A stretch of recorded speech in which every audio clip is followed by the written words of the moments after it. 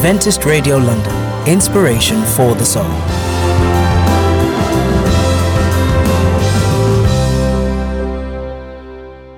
Welcome to Talking Point with Ray, Xenia, Pedro, Angela, discussing the hot topics and answering your questions. Saturdays 5 to 7 p.m. on Adventist Radio London. It's Talking Point. It's Talking Point. It's Talking Point. It's Talking Point. Real conversations you need to have. Good afternoon, and of course, welcome to all our viewers, to our online viewers. Welcome to those who may be tuning in at Adventist Radio in London. We say welcome.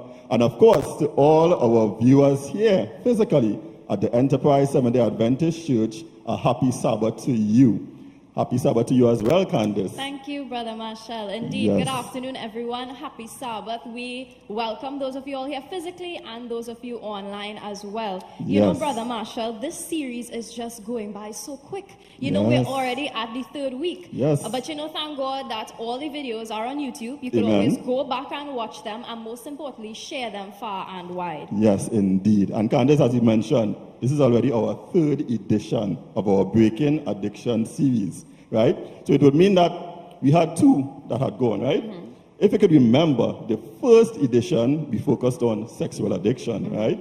But last week, we had a very interesting discourse that spoke about, substance abuse. Mm-hmm. So for the sake of a short recap, Candace, did anything stood out or resonated with you from last week's program? Yes, Brother Marshall, something that really stuck with me was the impact that parents can have on their children. Oh, yes. One of the testimonies about Brother Rick, he spoke about his father giving him alcohol from a very young age. And I think it's important for parents to remember that you could make or break your children. You could have a seriously positive or negative effect on your children, and you need to be very mindful about the example that you set for them. Certainly, yes, indeed. And what about you, Brother Marshall? What would have stood out to you from last? What was interesting to me was recognizing that, addiction really isn't a choice, right? But rather it's a mental health issue, right? That one cannot overcome in isolation. Mm-hmm. But rather, it requires a strong support system, right, for that individual to be able to, break the chains of addiction, right? And this series, Candace, this is also a part of that support system, exactly, yes. Whereby, addicts could, as the theme would say, break addiction, right? Indeed. Yes. Now, Candace, this afternoon, however, right, we'll be discussing a very interesting type of addiction, right? And that addiction is addiction to social media, right? Now, I want to ask you, are you surprised, that this particular type of addiction, right, that we are facing, right, is something that we have to be concerned about? Brother Marshall, I'm not really surprised, especially because in this day and age, everything is online, especially coming out of the pandemic where everything, church, school, and everything in between was online. So I think it's no surprise that we have people who are more or less addicted to their devices, to social media, and all these different kinds of things. So I think it's really important that we highlight this important issue. Yes. And also, while the Talking Point team is having their discussions, you may have questions that may come to mind. Oh, yes. And so we want to encourage everyone to post their questions. If you are online, you could post your questions on the YouTube video, the comment section. And those of you all who are here physically and you may have questions, you're reminded about the question box at the back. There is also paper and writing material that you could just write your questions and drop them in the question box. Yes, we want your questions, right? So don't be shy, write those questions and we'll forward them, to the Talking Point team. And also, Candace, we cannot disregard, right, the power of prayer. Exactly. Right? We need prayer. And so you want to encourage those of you, whatever challenges that you may be facing, we do have prayer intercessors who are ready and able to intercede on your behalf, Candace. Yes. So we invite those of you who are online, there will be a Zoom link provided that you can click that link and immediately prayer intercessors will be there at your service, right? Those of you who are here physically, you are encouraged that those prayer intercessors will be at the annex of the church, right? You can just step out quietly, make your way to the annex of the church, and those prayer intercessors will intercede on your behalf. Yes, and Brother Marshall, those prayer intercessors, they are not just for addicts, but anyone and everyone who is going through some issue. And we all need prayer. So, take advantage of that opportunity. Go and, let us intercede for each other.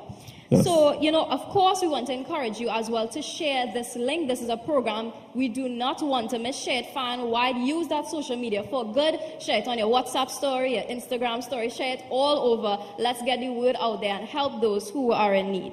So, Brother Marshall, we have spoken quite a lot. Yeah, I find so too. Yeah, so without further ado, we will now have our prayer focus. Yes. Pleasant day all, and welcome from wherever you are in the world. As we are about to take to the throne of grace, we ask everyone to please bow their heads wherever they are. Our Heavenly Father and great God, which art in heaven, hallowed be thy name.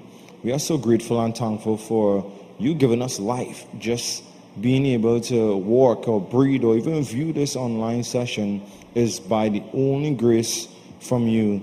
Thank you so much for your loving Son, Jesus, who died for us and who died to save us.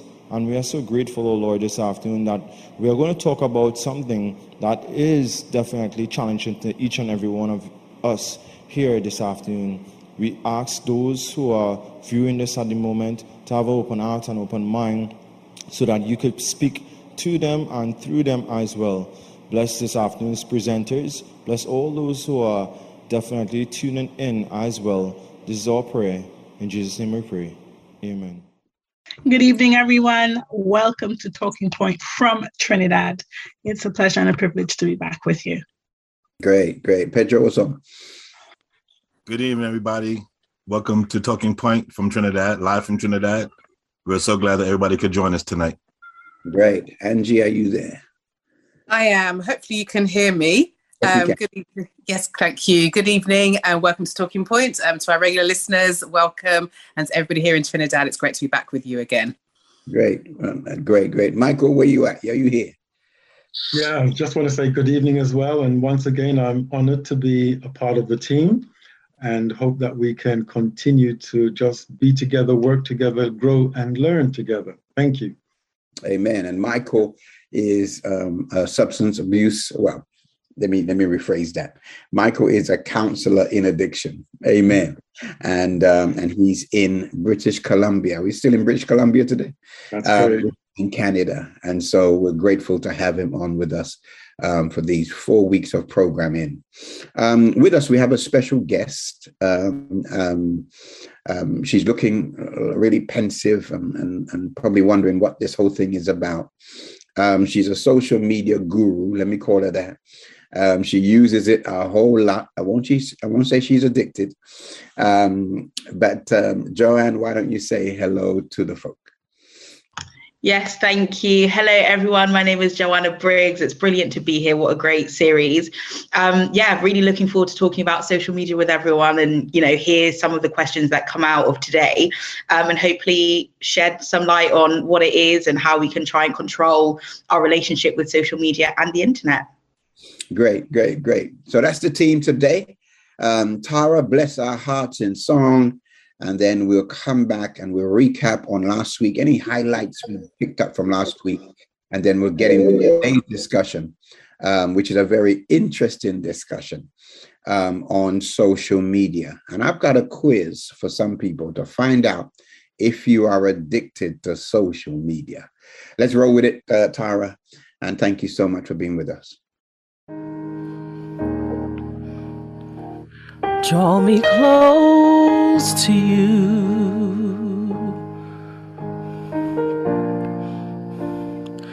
Never let me go. I lay it all down again. Oh, to hear you say that I'm your friend. You are my desire.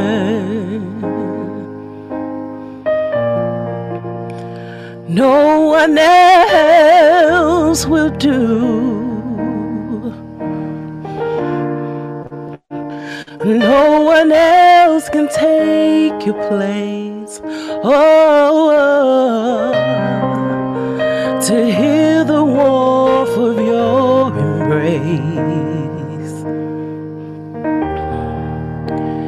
Help me find a way to bring me back to you.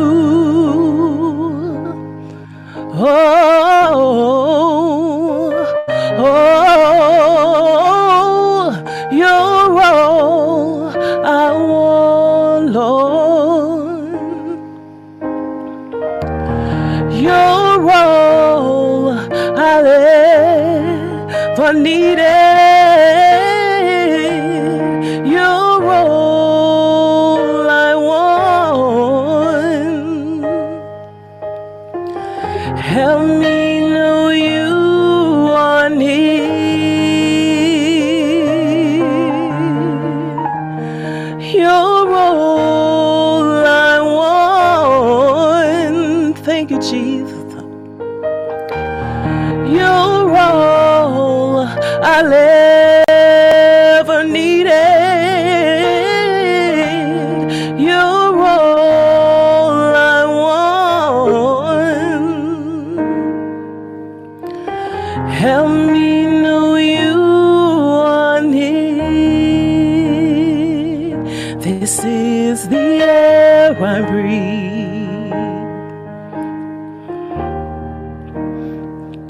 This is the air I breathe. Your holy presence living in me.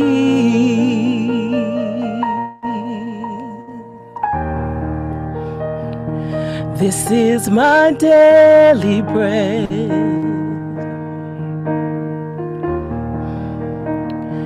This is my daily bread. Your very word living in me. And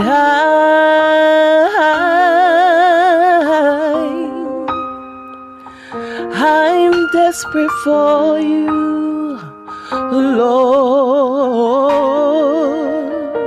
hallelujah. And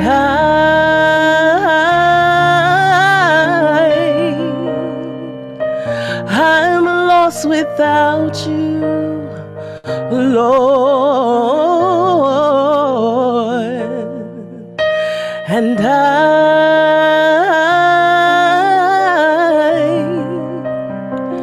I'm desperate for you.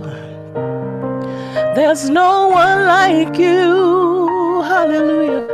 And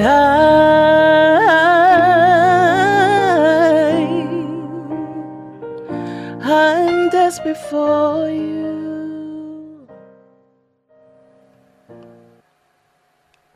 Yeah, thank you so much, Tara. Indeed, we are lost without God. Amen. Amen.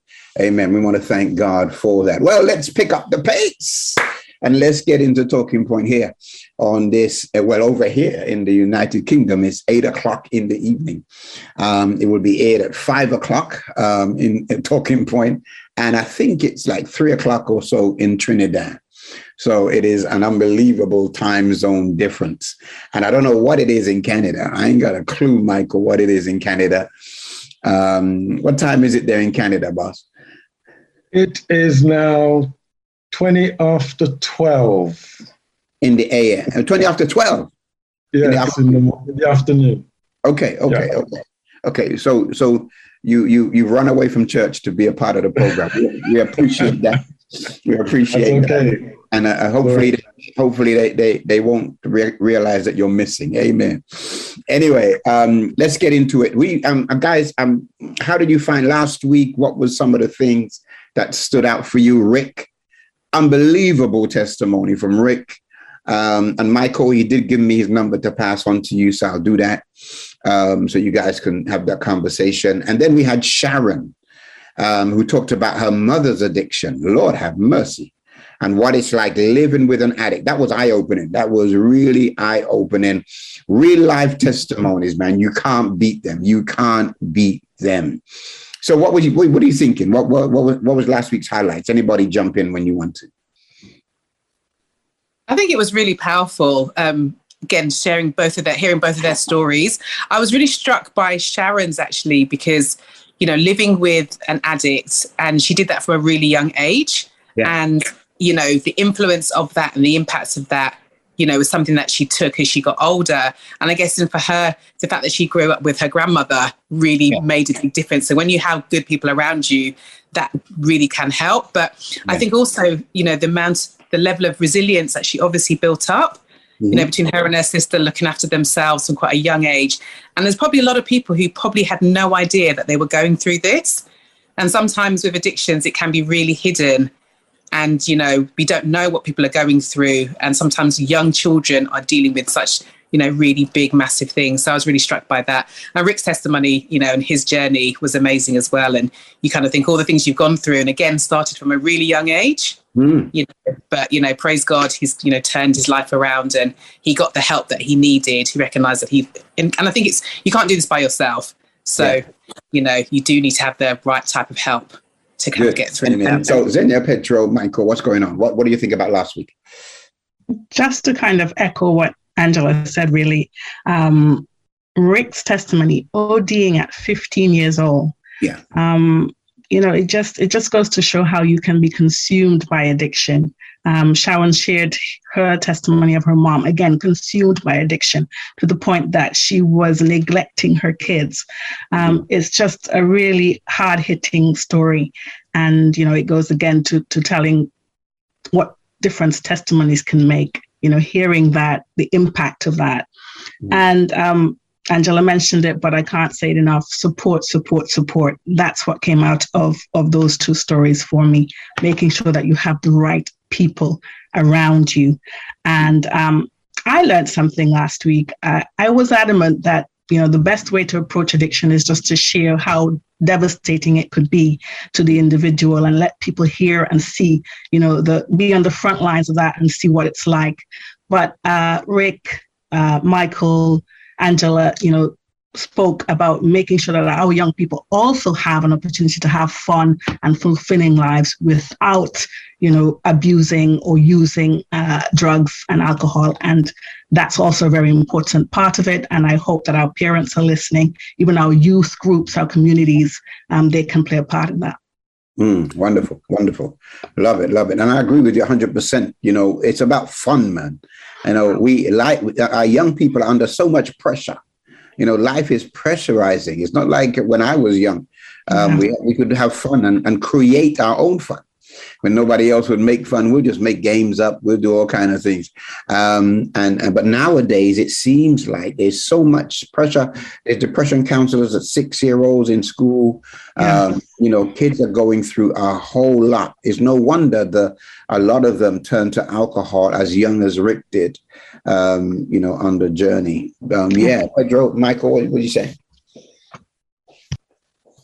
Yeah, I mean, I'd like to remind us that addictions, and if we're looking specifically at alcohol and drugs, it's a disease. It's a disease of the brain. The brain actually needs the dopamine. And so it might seem as if those who are dependent on substance are neglecting themselves as well as neglecting others. It's not that they want to. They seriously don't want to. They just need that dopamine burst. And when they don't have it, they actually go through pain, physical pain. And so it's a matter of easing that pain. That's number one. But number two, I'd like to also emphasize that one can start all over again. Yeah. When you lose so much with addiction, but you can start all over again. And as Christians, we have God on our side. We can start over with him. We can start over with our support group. We can start over by believing in ourselves that it can be different and it can be better. Yeah. And you know what, Mike, man, I hear what you're saying, because, you know, when you look at Rick and all the addiction he had been through and all of the issues and problems he had, but now he runs a big corporation, 600 employees. You know, he was mayor of the city where he lives. You know, God just has totally turned his life around. And he, you know, he's at a point now where to go back is foreign to him because his life has changed so much. And I'm telling you, that is God. Hallelujah. I don't know if they say hallelujah in Trinidad, but that's God to me. Hallelujah. That's God. That's God. That's what we're doing. We are doing God. Thanks for that. Pedro, what's on your mind? Oh, unfortunately, I missed last week, but I did get to listen. Mm-hmm. I was a little under the weather, but what I think more than anything, what I took from both testimonies was I'm glad that we've been doing this addiction series, because what has got me to realize is that addiction starts from very young. Yeah. We always think that, maybe it's something that happens as an adult or as a teenager, but everybody that's come on, or everything we talked about, is everybody started from 4, 5, 7, from a young age. And that just has me like, okay, I need to pay attention to my children, pay attention to just things around them. Cause I think sometimes as parents, we get into a little comfort zone that everything's okay because they're not saying nothing. Mm-hmm. And they can actually be screaming for help. Rick's testimony really hit me hard. I really liked his testimony. I like how he talked about his lowest point. When he was 27, when he was being really rude to the lady and he almost got kicked out, and he knew if he got kicked out, that was it. He was going to go right back. He was not going to make it. But God made a way that the lady had a kind heart. So she said, no problem. It's okay. Mm-hmm. And like Michael was saying, it's about support. That lady was supportive of him, even in the strangest way. Even though he was mean to her, she was supportive. And it just takes one person that will allow you to help you break that addiction. Mm-hmm. Mm-hmm. Mm-hmm. And one thing, Pedro, and I love what you said, the turning point for an addict is strange. Mm-hmm. Most of all we're looking for this big testimony, where God showed up and you got a vision from heaven, you know what I mean? And you turn your life around. But situations like Rick's and other people, had one guy that was addicted to sexual sin, and he was in the shower playing a song, and the words of the song said to him that you can overcome. That stuck in his mind. He used to go to church. He went to church and then he heard the same words to the song again. You can overcome. That was his turning point. Real strange. That was his turning point. He turned his life around. The thing that stuck out for me was the other testimony on the video. The guy got shot. You know the guy I'm talking about. He was in the car. He said death was riding with him. And every time he tried to close his eyes in death was trying to push his eyelids down because he had been shot. But God was keeping them open. Hallelujah. He got to the hospital. When he got to the hospital, the bullet was stuck in his chest. They couldn't take out the bullet because it probably would kill him. Well, you know what happened. He coughed. And guess what? The bullet came out in his hand. He decided to go and give his life to the Lord. And as he went to church and he started all of that, he slowly relapsed. Why? Because of the pressure of succeeding. There is an expectation in church whereby if we become an addict, and then all of a sudden the addiction is broken and we look like everything is fine, there is pressure placed upon us. People think we're super people all of a sudden.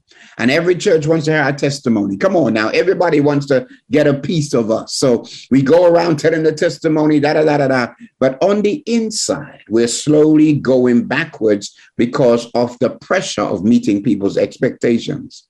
And he went backwards. But the good news of the gospel is, amen, he was able to make a good recovery and turn his life around. So we praise God for that. Before we move into today's discussion, I had a couple emails that came in from last week's discussion. And if you want to email us, you can. I'll put the email on the screen at the end so you can get that. But these emails are all about the first week, which was sexual addiction. And I just want to read them out so that, anyone that is in the same category can apply for help. He says, hope you are well, sir. I saw a video on YouTube. And he went on to talk about the effects of pornography and sexual sin. I'm suffering. If I were to say I'm trapped in a sin, it would make my current situation seem like an understatement. I have been suffering and held captive by the devil under this sin for approximately 5 years. I am about to turn 18, and my whole teenage years have been horror.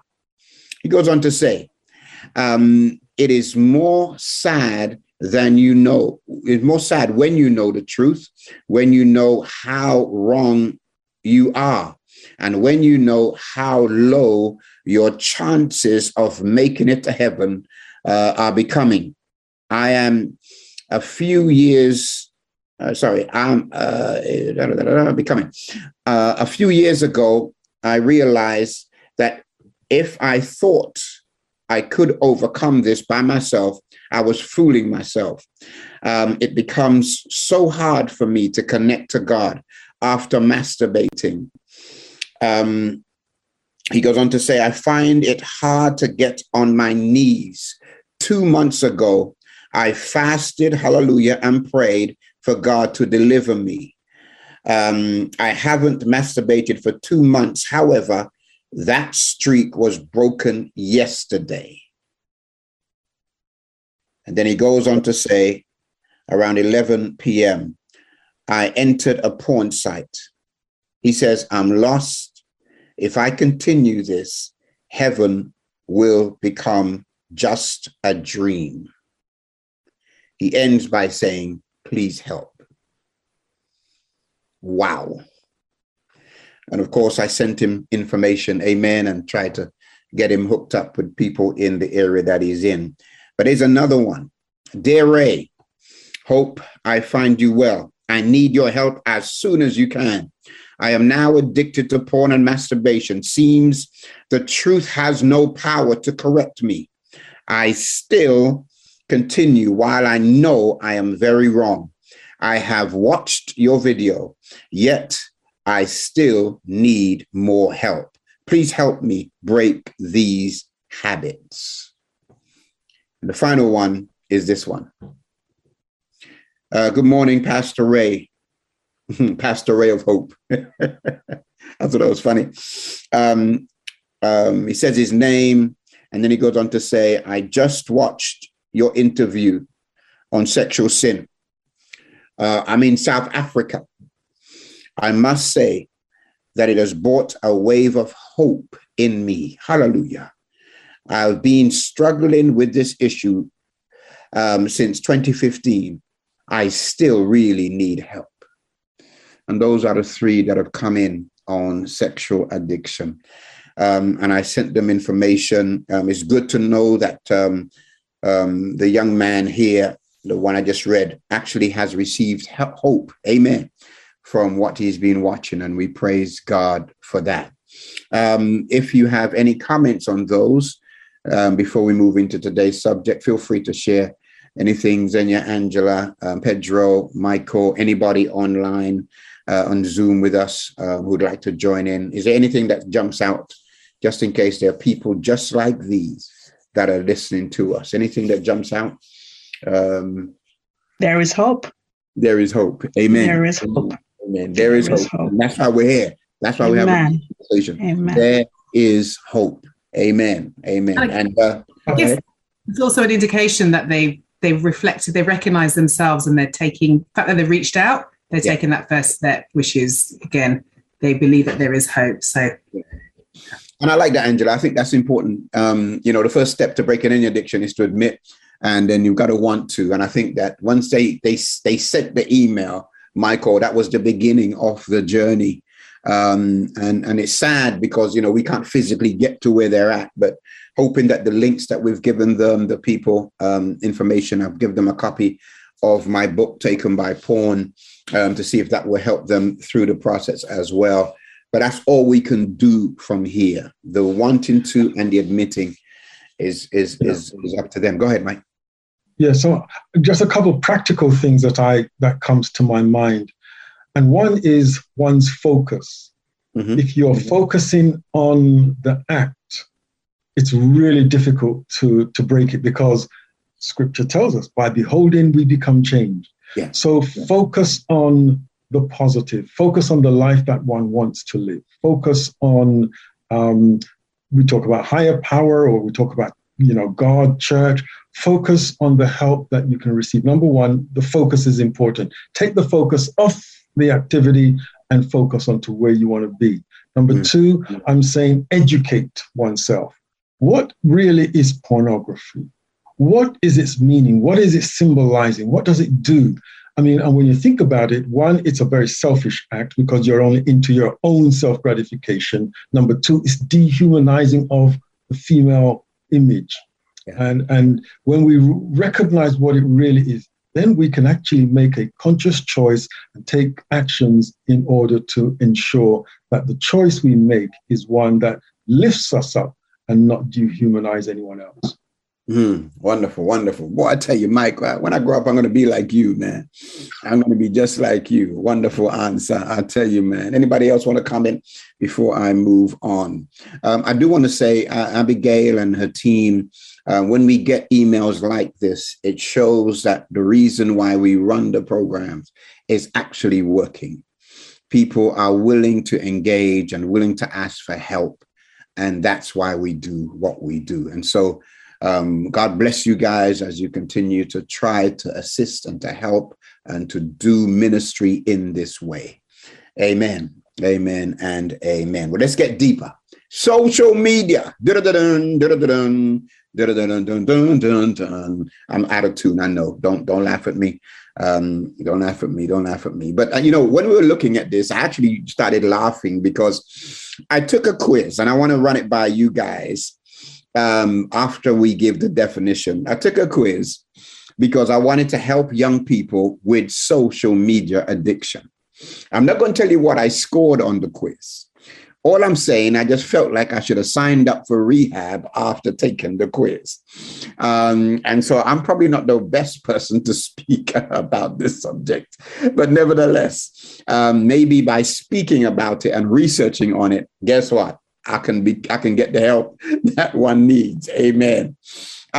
So let's go with a working definition. Joanne, can I pick on you? What is social media addiction? Talk to me. Great question. And I think it has so many different definitions depending on your age, I think. But social media addiction is basically not being able to peel yourself away from social media outlets. So we're talking about Instagram, TikTok, LinkedIn could be perceived as one. And not many people know that because it's more about professional growth. What else? Snapchat. And, there's loads of others that I'm not even on. Let me pick on Michael. Michael, is social media addiction any different to any other addiction? It produces the same kind of pleasure factor, and that's what it's all about. So the dopamine to the brain, it really is there. And also, in addition to that pleasure factor, it's the dream. We're trying to dream and we're living our lives through all of these other areas that we're looking at in terms of social media. So it is, but there is an addition to it as well. Okay. Xenia or Angela, help me on this one. When we're on social media, are we liars? I wouldn't necessarily say you're liars, but I think you present a version of the truth, which I guess depending on the scale, I suppose if there was some kind of sliding scale as to what it reflects of you, then that could be very variable. But I think most people on social media present a version of themselves that they want to present to the world or whoever on that platform. Is it truthful? Is it lying? I guess it's questionable. Listen. If it's not the truth, then I guess you are lying. But hold on. If I put filters on, okay, and all of a sudden I look like I'm 21 when I'm really 59, okay, and I put filters on, and I got smooth skin, and I got hair, amen, and I got all that kind of stuff, and I post that. Isn't that a lie? Yeah. Yes, I'd say so. Yes, it would be. Okay. But not everybody's doing that, I guess. No, I'm just saying. I'm not doing it either. I'm just saying. It's a highlight reel, isn't it? There are some people that go. Pedro, what are you thinking, man? Talk to me. Is it a lie, Pedro? That's a lie.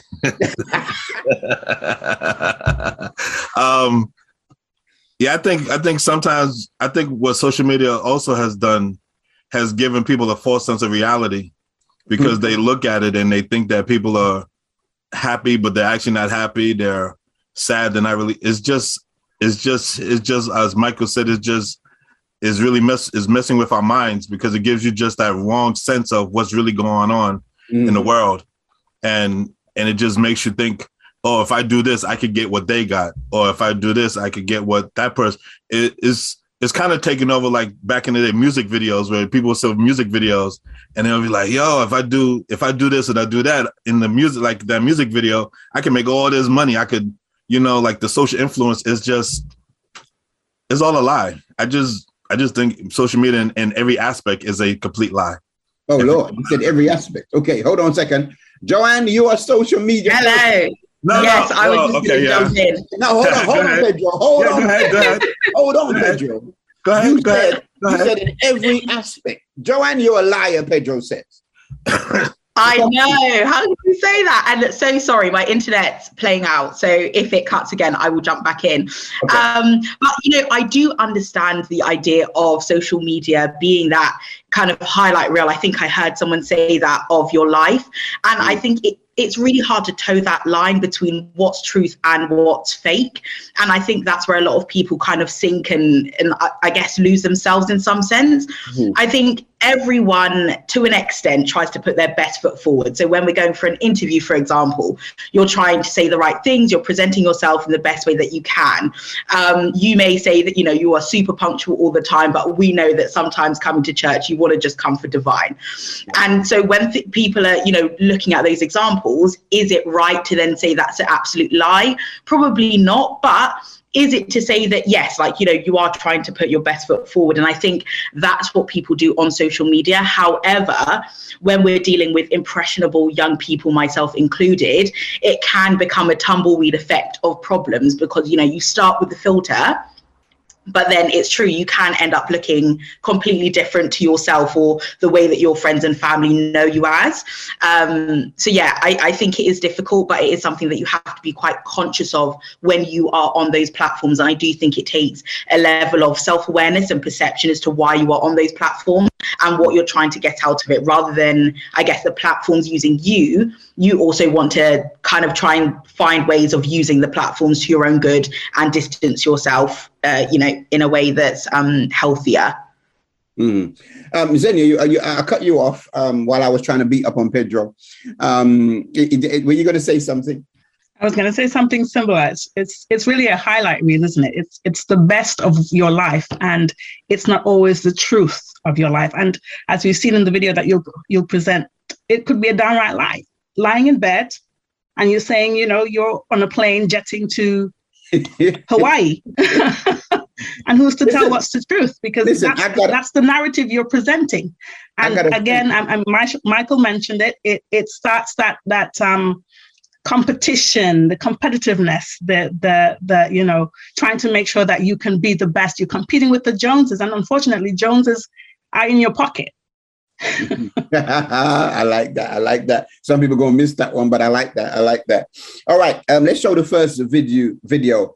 It's called The Percentage of Life, and if we can roll it, seeing as Xenia's told us all about it, spoiler, roll it so that we can roll. Hold on, let me just say this, for those listening by radio to this, you wouldn't have had the chance of obviously to hear the video, to see the video, because it was a silent video, but it was a young man that really lived his whole day just taking pictures, posting it on where was it? Snapchat or whatever it was. And he basically was talking, implying that he was doing these things, and a lot of them he wasn't doing, until his battery ran out just when he needed it.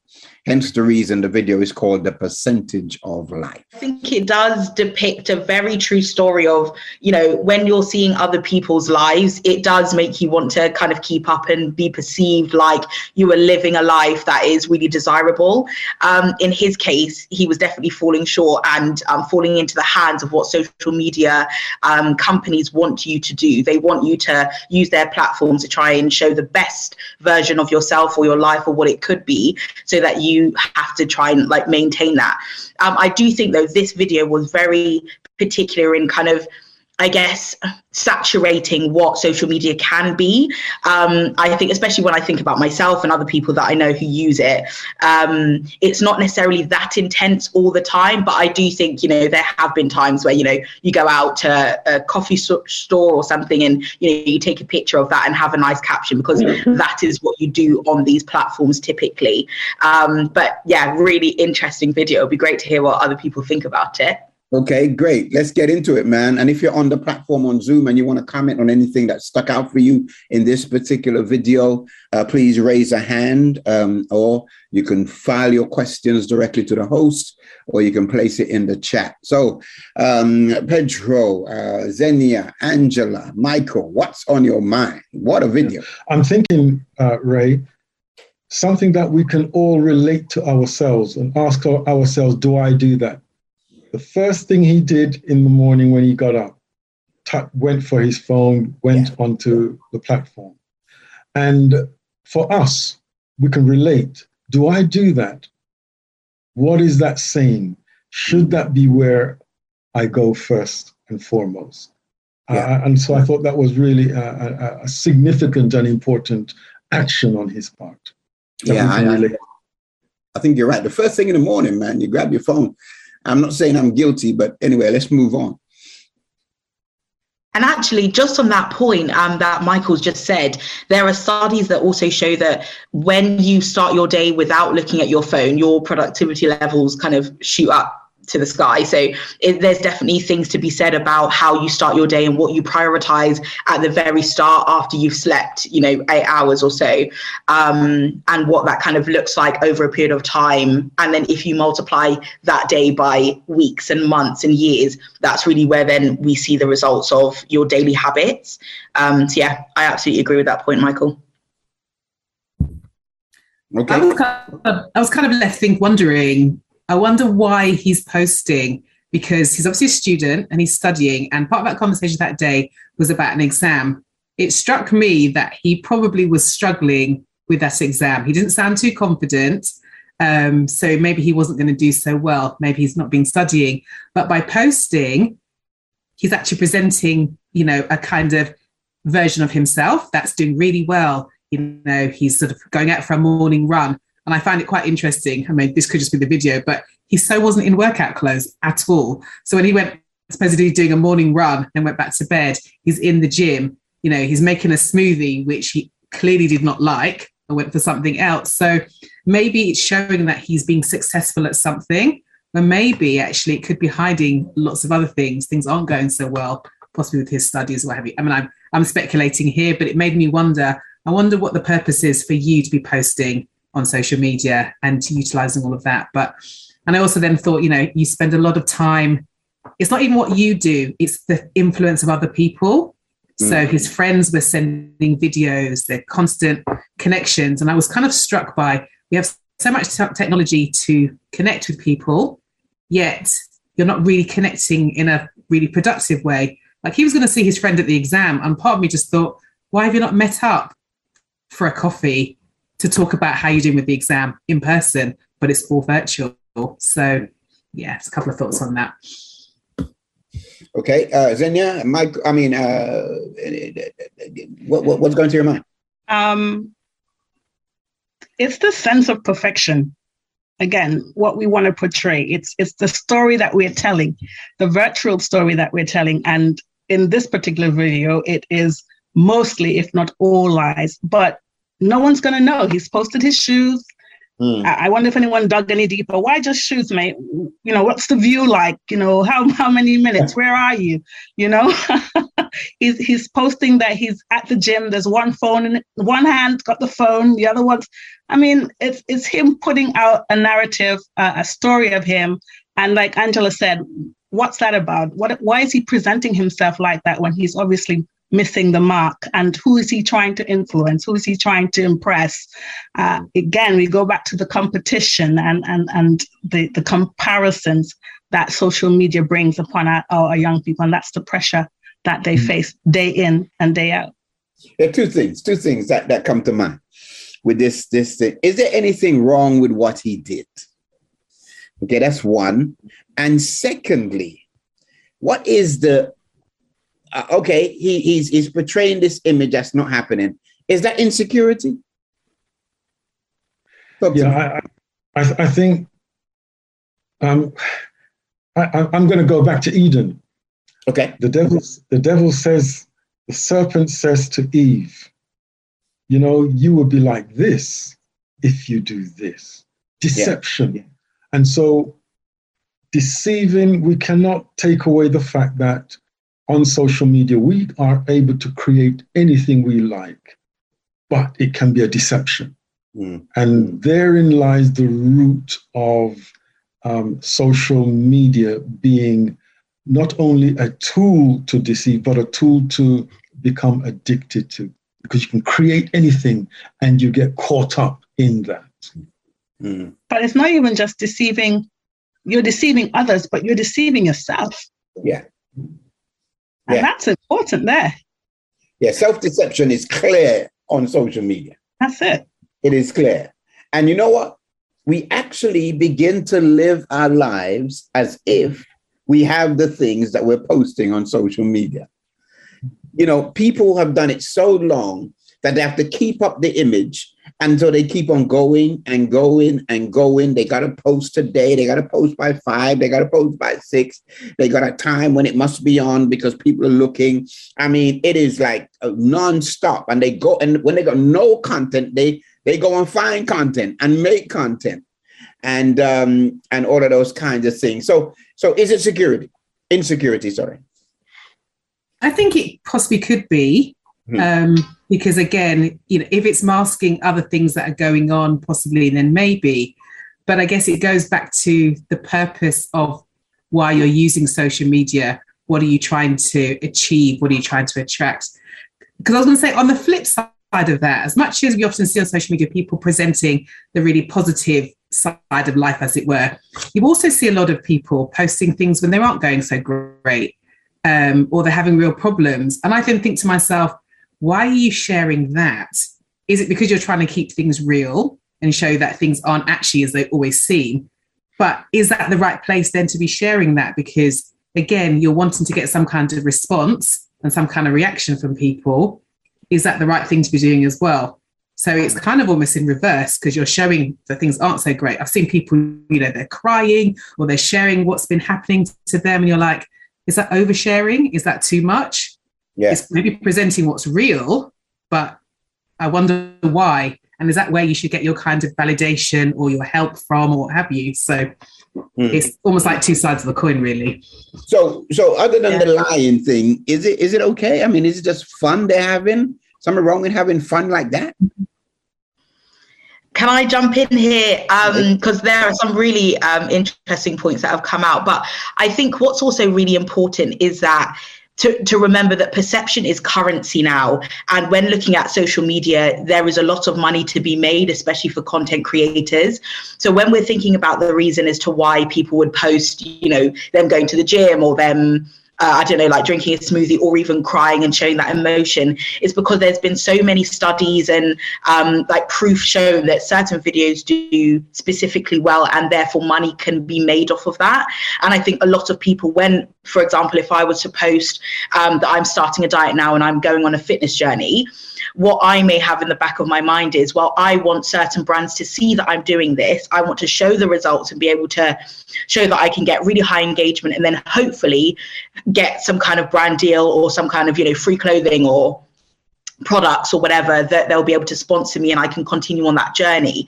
I think, it's really important to remember that on social media, there is a lot of money to be made and a lot of people are quite aware of that.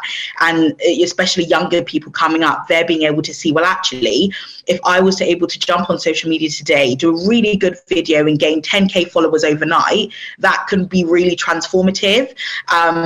And so, I do think, once again, it's important that people are aware that they should have a plan when it comes to social media and not just allow the platforms to use you, but actually have an idea of what you want to use the platforms for.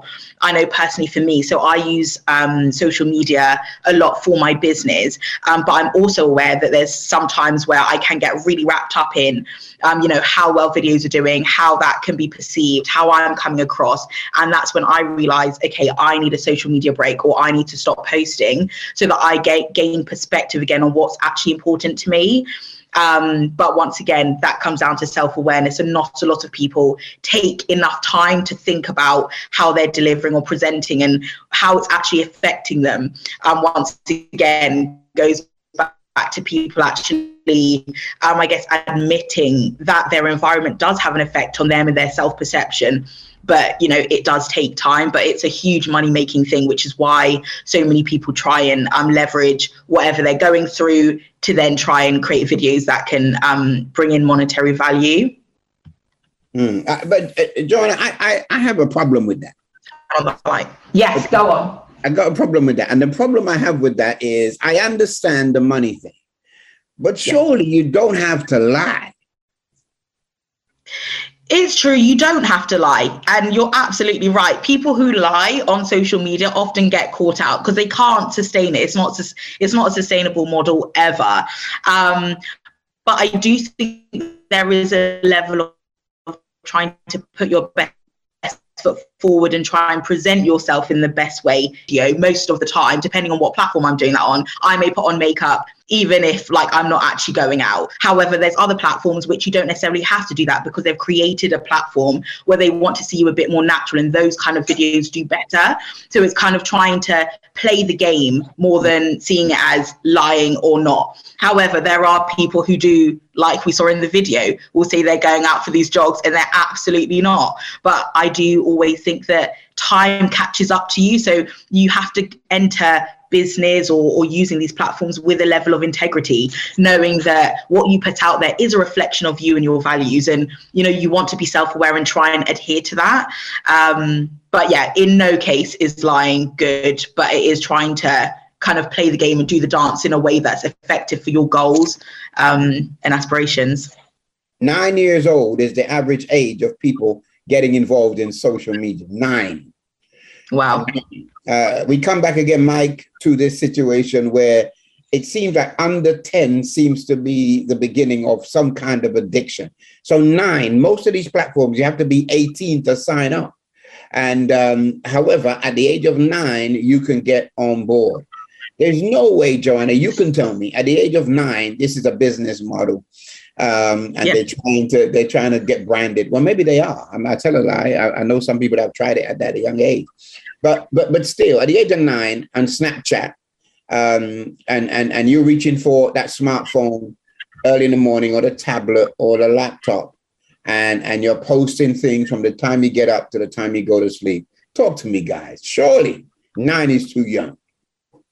It is. I absolutely agree. Sorry, Xenia. No, I was just saying that it is. And again, we call on our parents to pay attention. Pedro said it earlier, don't wait. Don't wait. It's not the 16-year-old or the 20-year-old or the 27-year-old. Start early, start paying attention to our kids early and what they're doing on their gadgets and whether or not they need gadgets.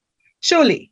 I mean, a phone that can just call and dial out and dial in message is enough for a certain age, or make sure that they're using these gadgets in the house or with you or around you. Just pay attention. And Pastor Ray, I want to just pedal back a little bit because you asked, is this insecurity? And I thought, well, is it social media that is the issue then? I mean, are we blaming the television for bad programming? What are we doing here? Is it the use of or the users as opposed to social media itself. And I think that's something that That's a good point. That's a good point. So the cause is different from the effect, and we seem to be talking about the effect. Okay, Angie and Pedro, what's on your mind? Well, just following on for what Xenia was just saying, a lot of these social media platforms, they're designed to be addictive, if we're going to, in terms of how often you will spend on it, whether it's a game or is something like, TikTok, for instance, where people are creating, but you spend a lot of time looking for things. So, the constant need for information, the constant need to get likes, the constant need to be watching something, it's created to be addictive. So that's from the makers of those platforms. That's their kind of starting point. Unless you're able to regulate, now at whatever age that is, as Xenia said, parents with your children, right up to whoever, it's how you can possibly balance all of that. Yeah. As much as we're talking about the dangers of social media can be really helpful, really useful. But again, it's how can you toe the line? How can you get that balance? And as studies have shown, we're often not. And I think, unfortunately, influencers, as they're called on social media, are influencers for a reason. And they are influencers from babies right up to much older people. So, and as Joanna says, they're making money. People see that and they think, okay, can I emulate that? So, I guess it's a mixture of the two. But at the end of the day, they're designed very clever to make you want more. And that's probably, that's a sign of society and the consumerism and everything else that goes along with that. Okay. Anyone else want to comment on it? I'm sorry. I want to just piggyback on what Angela said about the regulating. I think Xenia said it, or Joanne, with the age. Or you actually said that, Pastor. By age 9, and they're getting on at a young age. I think for me personally, having young kids is more about the maturity. I have to see when they are mature enough physically and mentally able to comprehend certain things. Because if I let my daughter get on Snapchat because she used to like to do the facial, change her face and everything. But then it turns into where it was her other friends on Snapchat, her age, but they're not being regulated or watched by their parents the way I am. Then it becomes into bullying. It comes into other things and chats. I don't know if people realize, but Snapchat has like chats, and you can have like 10, 20 different chats that you're a part of. So I think as parents, we have to just realize, for me personally, I think we should be more of the fact of, are they mature enough to understand what they're doing and what they're getting into more as of their age? Because even at 12 or 13, if my daughter's not mature enough to do it, or even at 16, I will still have an issue with her being on Snapchat, because they have to be mentally. We have to get our children to be mentally strong nowadays, because as you said, when I grew up, it was different. Today's world is a totally different beast. It's so different, social media and everything. And it's just like, it's scary. It's really, really scary, the things that are out there, stuff that we can't even comprehend sometimes that's out there. Yeah, I would add to that. I would add to that. Children are growing up. Let's put it this way. Children are growing up earlier nowadays. They're more exposed to so many things.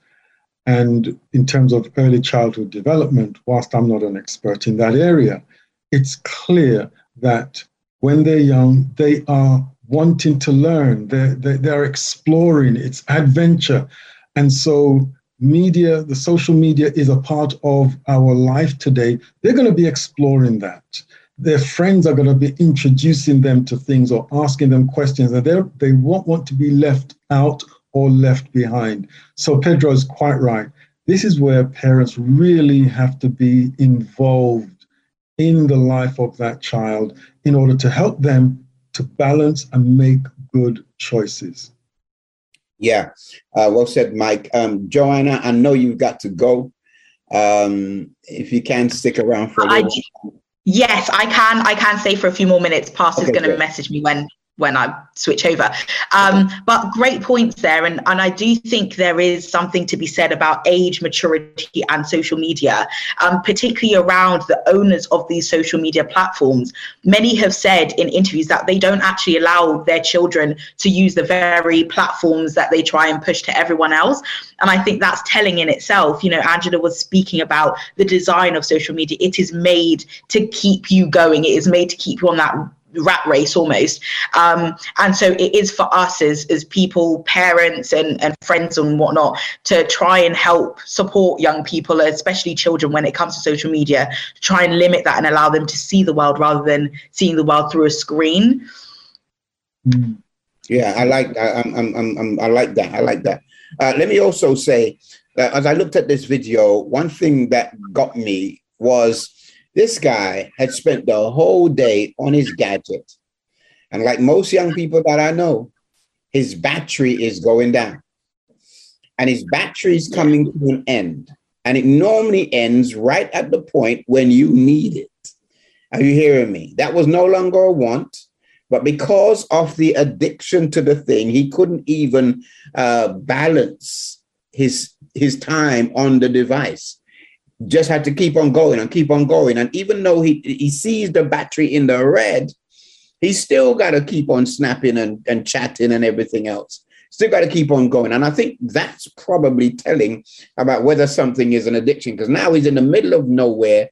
He doesn't know where to turn. It's interesting. He's arrived, according to the narrator, he's arrived at the crossroads and it says turn left.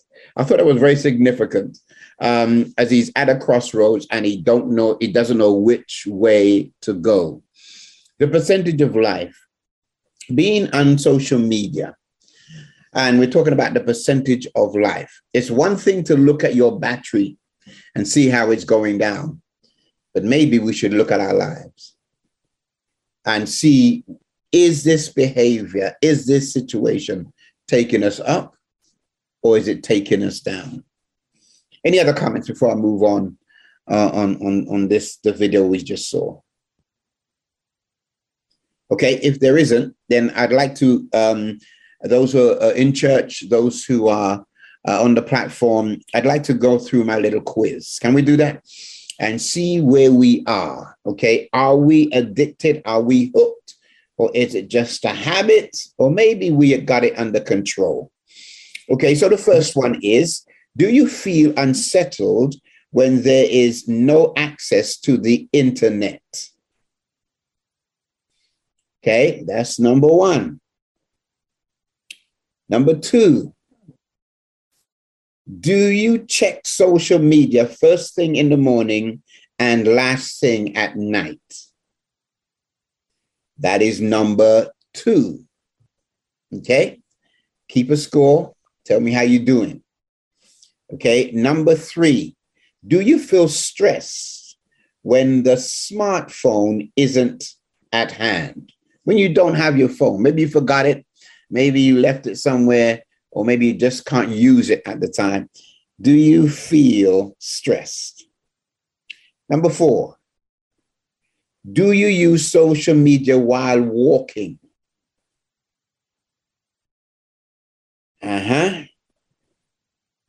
And I suppose the obvious one after that is, do you use social media while driving? Okay.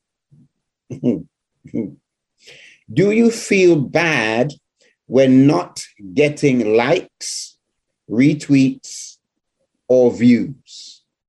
How do you feel when the picture that you took so stunningly with all the filters you got doesn't get any real likes? Okay, couple more. Actually, it's about 4 more. Do you prefer to communicate with friends and family through social media rather than face to face?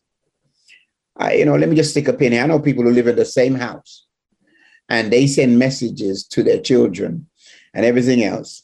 Xenia, was that a confession? They send messages to their children and everybody else in the same house, and they don't even have a conversation with them for the whole day, just saying, as I move forward. Amen. The next one. Do you feel the need to share everyday things all the time? Do you feel the need to share all the time? You know, even when you really don't need to? The next one. Do you think that everyone else's life is better than yours, depending on what you see on social media? Do you think other people's lives are better than yours based upon what you've seen in social media? And the final one is, do you check on social media everywhere you go? In other words, in church, in the classroom, if you could, do you check everywhere you go? Now, they say if you have answered yes to at least 4 of these, then, brethren, you need help. Should I ask you guys what you got? Or is anyone 4? Clear? You got 4? You're saying you have to answer yes to 4 to be in need of help? Yep. Not 90%. Nope. Okay. Okay. Okay. Why you trying to wiggle out of your situation? And also it depends on the 4 you get. Oh boy. So, in other words, if you do it while driving, then you really need help. Yeah. And that's dangerous, isn't it? Yeah, that is dangerous. Stress related, which I think was number 3. When the internet goes down and people become erratic and mad and irrational because they just can't get on. You know, it's like cocaine, Mike. They just can't get it, and they get withdrawal symptoms, and it's driving them crazy. And they go into McDonald's, or they try to, run around and plant themselves somewhere so they can get some signal. Yeah. I'd like to know what some of the people in Trinidad got. If you care to expose yourself, let us know. Let us know in the chat if anybody got 4, 5, 6, 7, 8, 9. If someone really needs prayer and Bible study, let us know. We'll be happy to deal with that. I want to show the next video, and then we'll discuss it, and then we'll be out of your way. This is indeed a video that tackles the addiction to social media. The BBC put it out. It is real. My name is Ricky Schlatt, and I was 11 years old when I joined Instagram. I was constantly checking, and I would say that probably over the span of a day, it was 3-4 hours that I poured into these apps. It really became this constant bombardment of the highlight reel of everyone else's life. It used to be back in the day, you'd see a magazine and you'd say, oh, she's so beautiful, but now this magazine is following you around and it's in your pocket. I was looking and scrolling through and seeing these idealized versions of other people, and that was detrimental to my own self-worth and confidence. My sense of self was developing in this kind of bizarre duality between Instagram Ricky and real life Ricky. Looking back, I'm missing a lot of photos of just being a kid and just being authentic and real.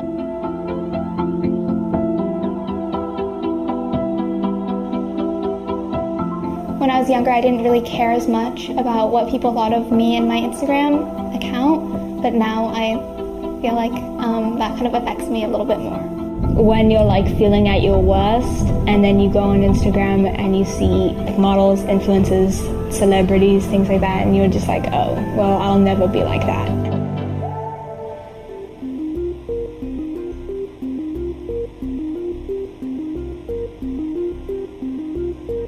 Social media can exploit the parts of our brain that get us to connect with other humans.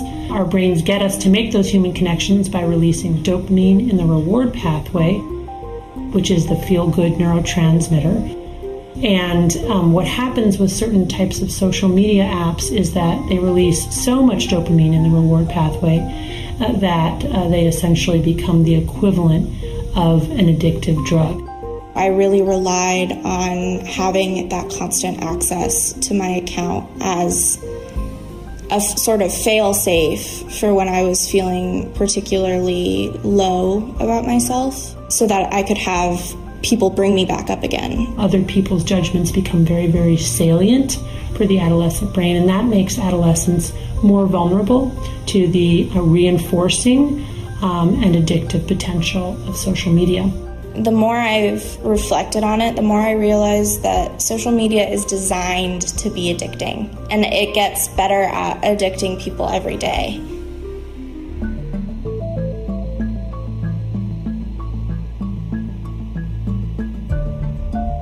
The company's leadership knows how to make Facebook and Instagram safer, but won't make the necessary changes because they have put their astronomical profits before people.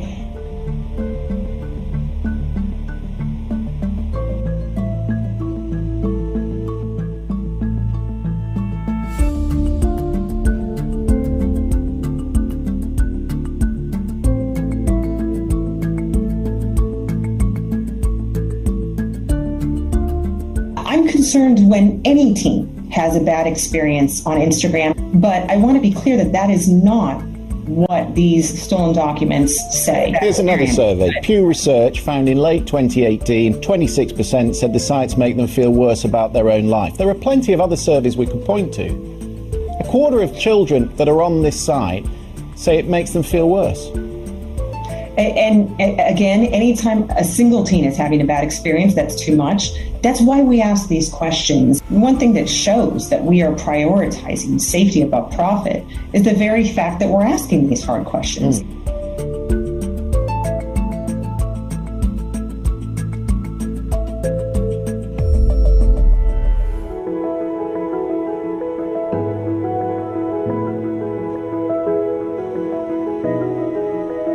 Control means you're using much more than you plan to use. Compulsion means that there's a level of automaticity. You find yourself picking it up without even thinking about doing it. And then consequences, it's interfering with things like sleep, exercise. When I decided to pull back from it, it was a moment of clarity, and I still used them maybe less than an hour a day, because I do think that they're part of the language of being a Gen Zer. You can't connect with people without some degree of online presence. We really need to take this moment to say our childhoods were stolen, but we're now young adults, and reclaiming that and not allowing that to become a habit that continues into adulthood is enormously important for our well-being. We saw anxiety, we saw fear, we saw all of those things that heightened because of social media. One of the things, and Joanna, I want you to comment on this, that I thought was interesting as we looked at that. You know, the 14-year-old girl was saying when she was younger, she would look at, she would post, she wouldn't worry about how she looked on social media. Hold on, she's 14. How much younger was she when she started this thing? I don't know. Maybe I'm just a dad exaggerating the point. But and that was one. The second thing I wanted to also, and we'll deal with these. Mike, maybe you can speak to the 3 C's: compulsion, control, and consequence, because I think they were excellent points that were made. So, Joanna, what do you think about the age of these young people? The young lady said that she missed out on her childhood because she was trying her best to be a social media model kind of person. Talk to me.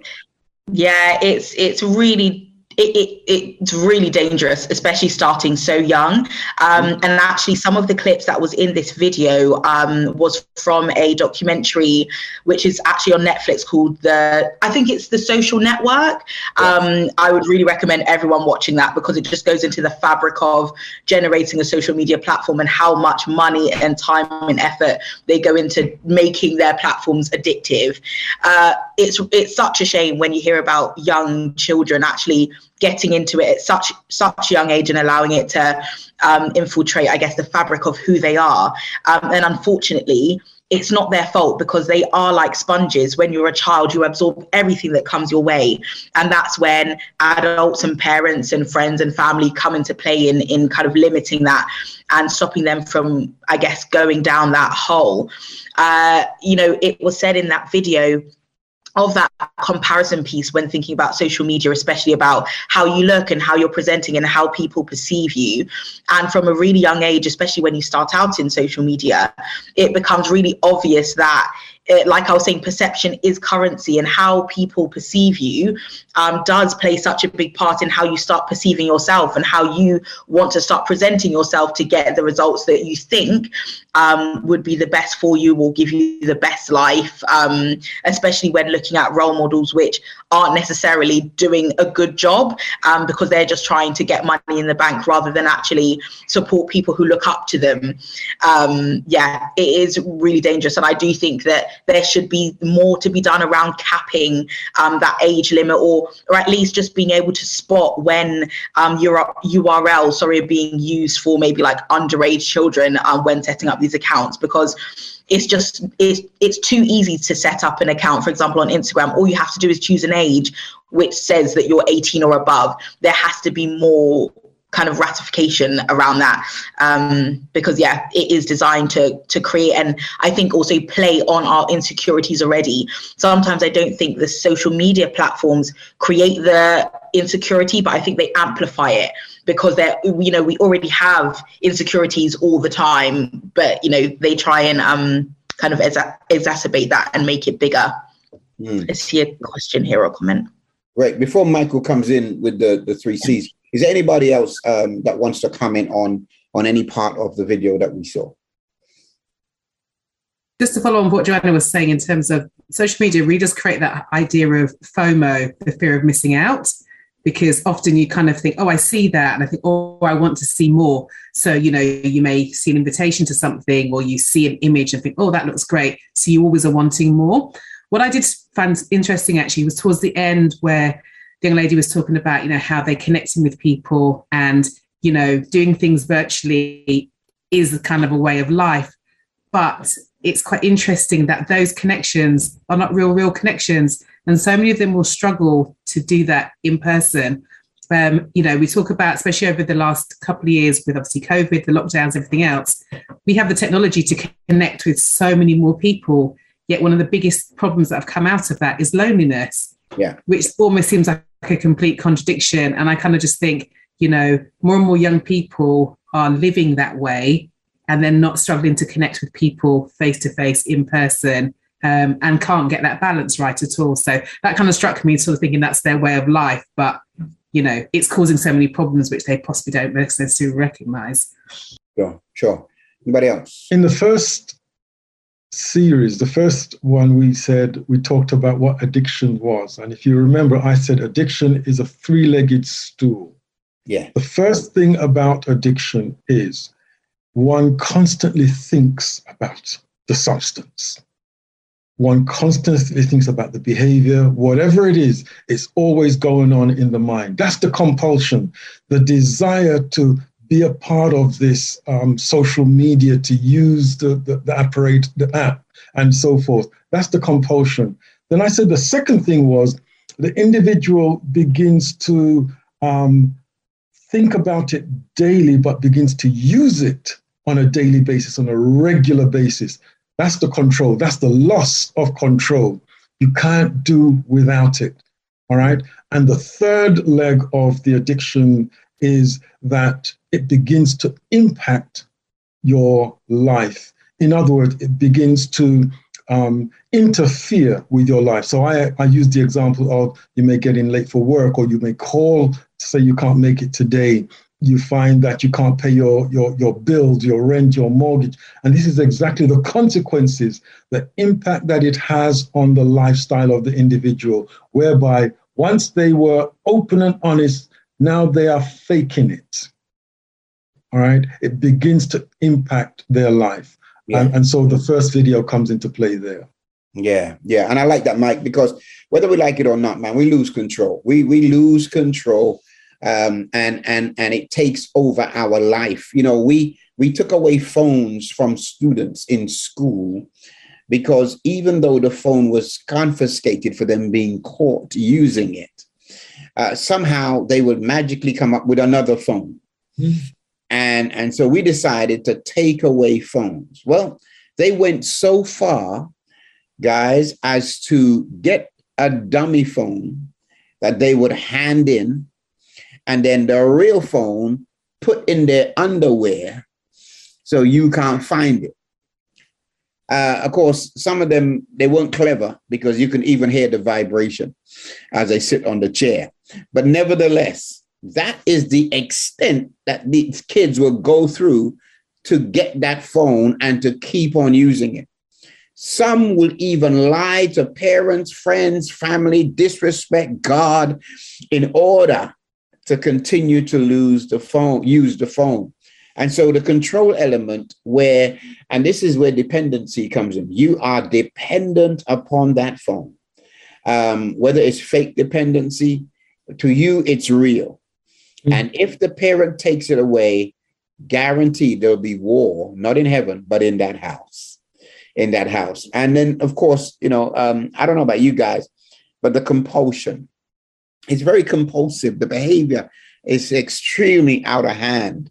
And again, it's a wanting, that we must have it. We must do it. We must use it. There's a dependency involved, and it's absolute. I just think it's like someone told me today. I actually think that the enemy knows exactly what he's doing.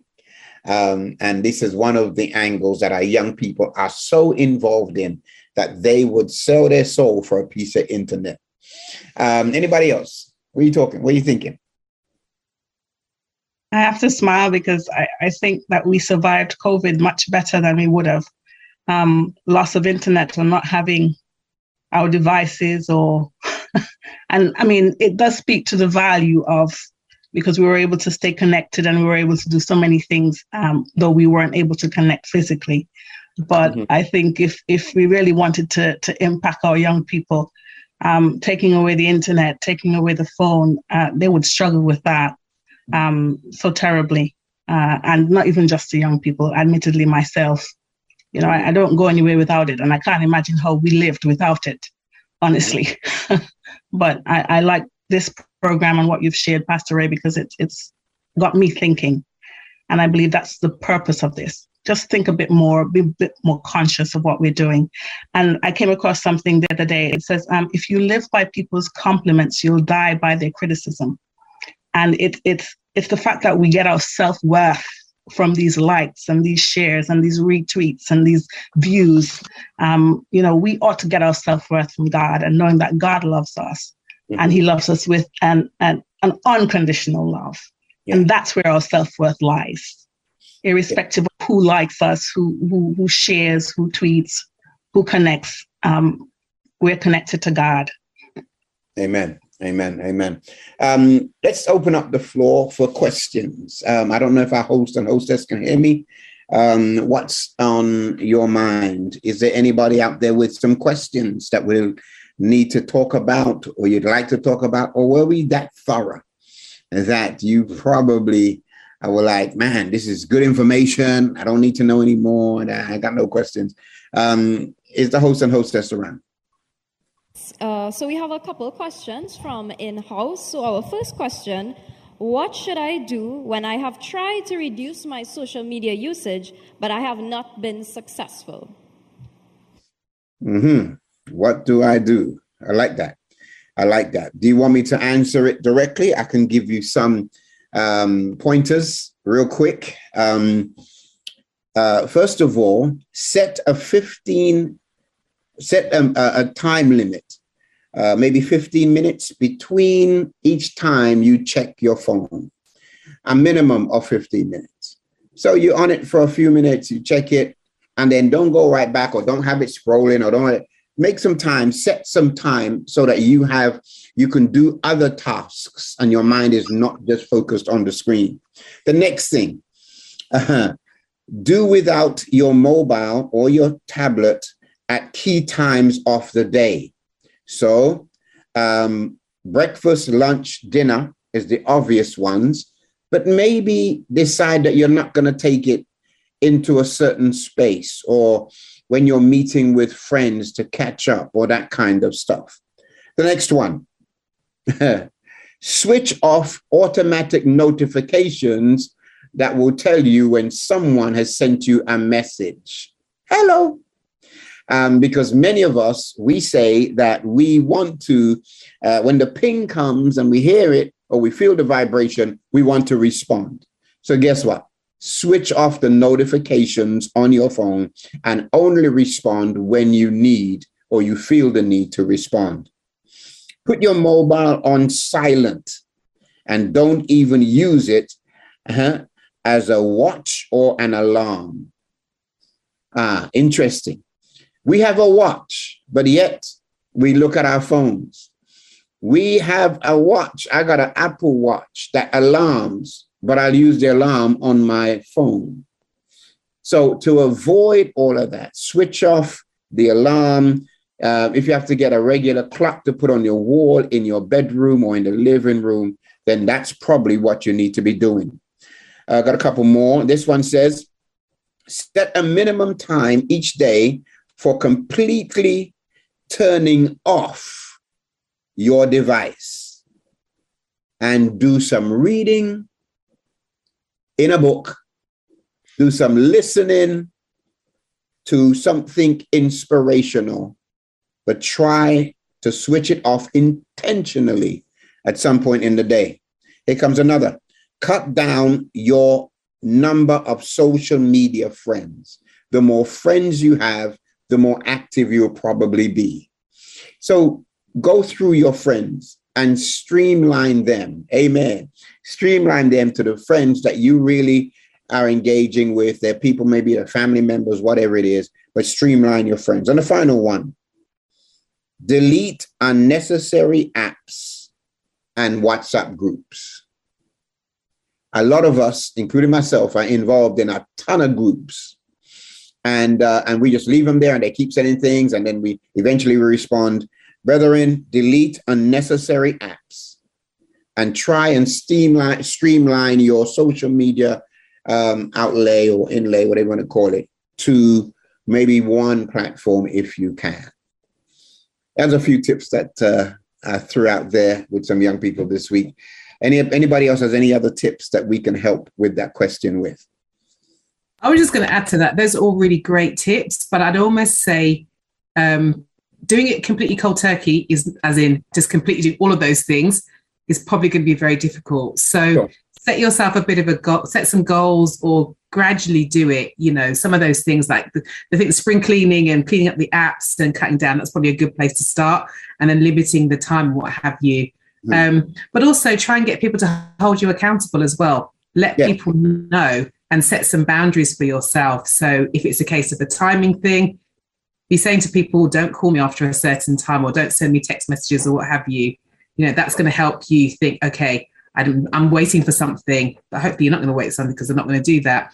So, you know, let people know, set some boundaries and get people to hold you accountable, you know, and perhaps maybe do it with a friend as well. Sometimes we've been talking about getting support for things. You know, you've got friends who are all kind of struggling with the same thing, you know, do it with each other and set yourself some goals and then see how you can sort of gradually do that and then build up. So that's why I said that.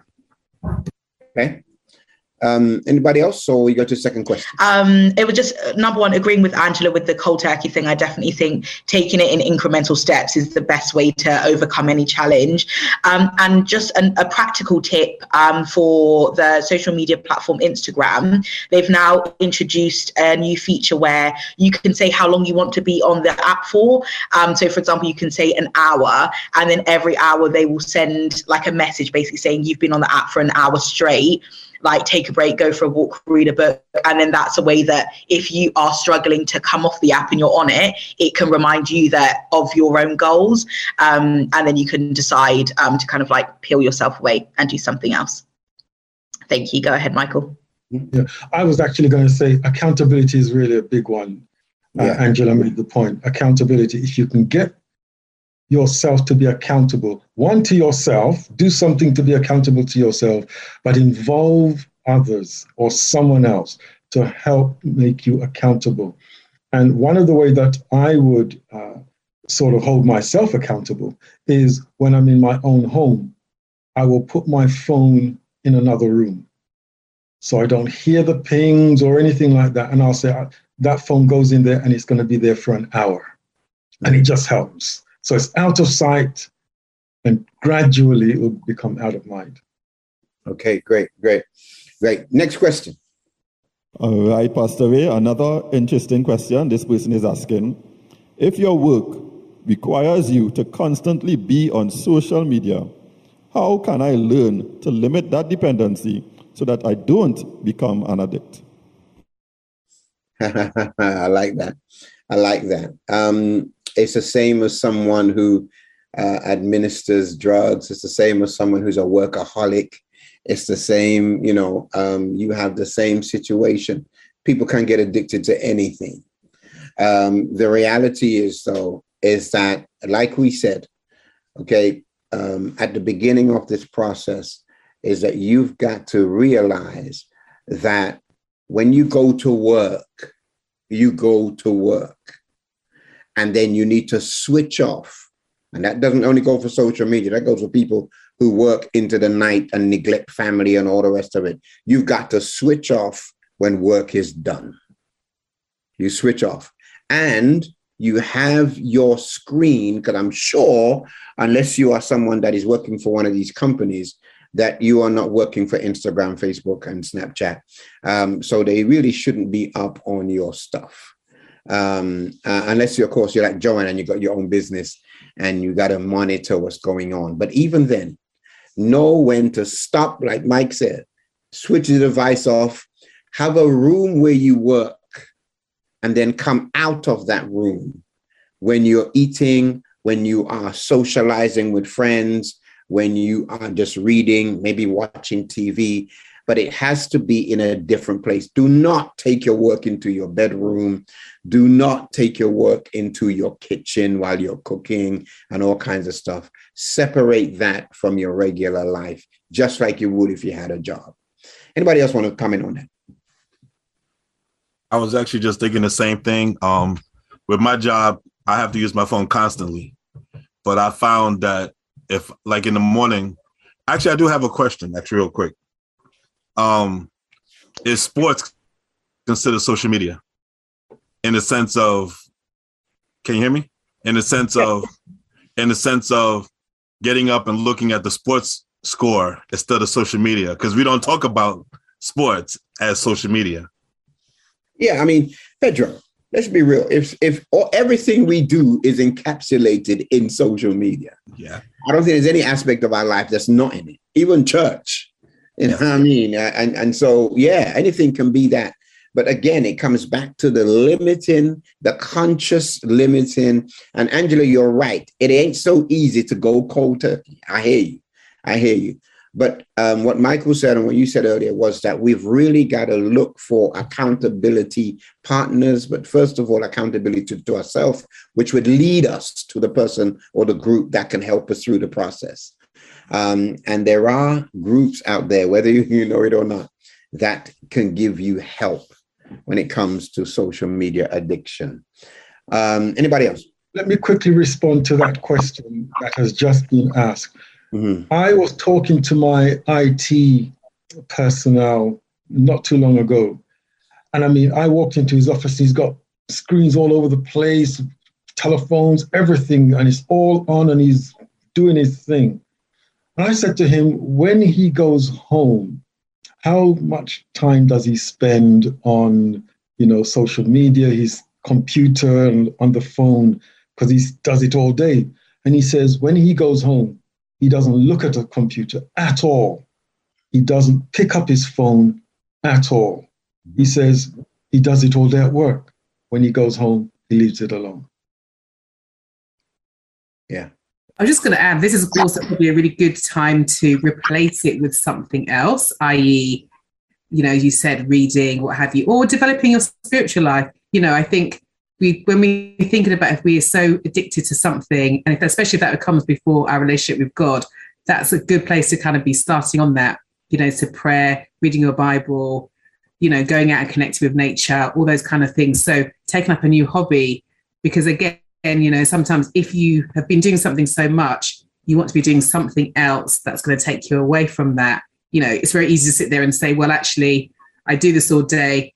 Okay, I'm just going to put it down. I'm not do anything else. You want to sometimes replace it with something which hopefully is going to be much more productive, much more healthier for you.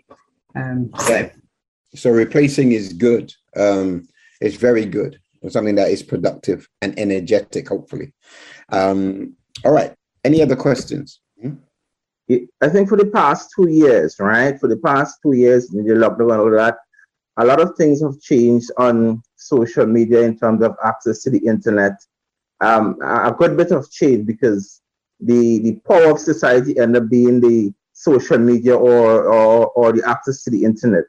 Now, I think it's a very valid question that the person had asked, because into this society, you know, and most of the jobs, it really locks into the internet. Let me put it to the internet access. Now, I don't want to say social media. I want to say internet.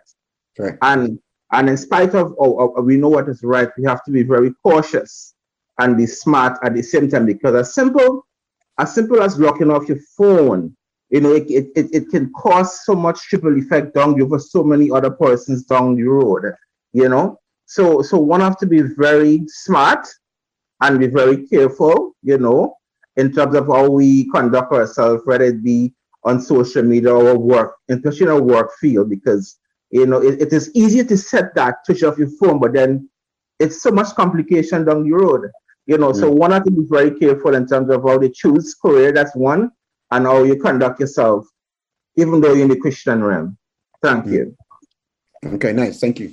Thank you for your addition to that. Yes, our next question was, can social media negatively affect my relationships with others? And if so, how? You know, I mean, I can boldly say yes. But anyway, what are we thinking? Team, what are we thinking? Can social media affect our relationship with others? Most definitely. I'd agree with you. And again, on so many different levels, potentially. You know, whether it's especially if they say, for instance, we start off talking about how we present ourselves. If you're never really presenting the true version of yourself and being real with people, people are not seeing the real you. You're kind of presenting, you know, we talk about versions of you. If you're never connecting with people in person, it's a very superficial, surface level type of relationship. That means you're not really getting to know people. You're not really developing anything possibly meaningful and what have you. So even the concept of likes and friends, that kind of, you know, and they're interesting words that they use because it gives a perception that, yes, we know loads of people and we've got great friendships and what have you, but those kind of relationships are based on much more, much deeper, and you can only go so far in the virtual realm.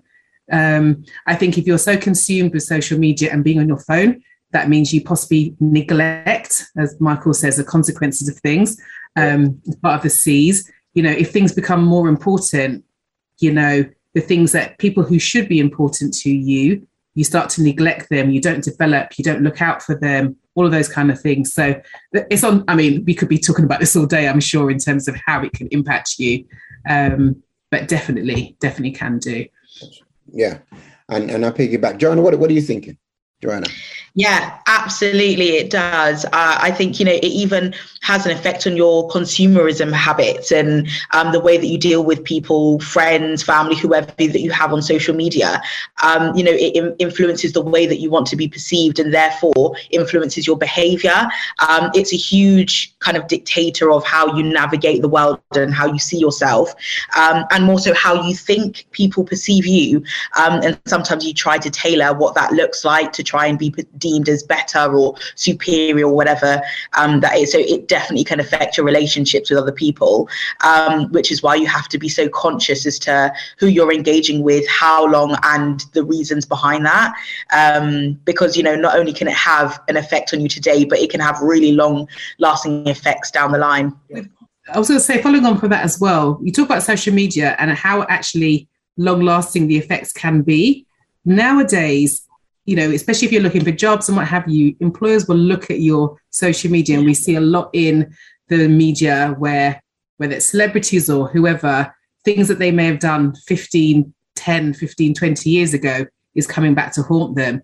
So again, being really mindful of what you're putting out there may not reflect who you currently are, but that's what people are looking at.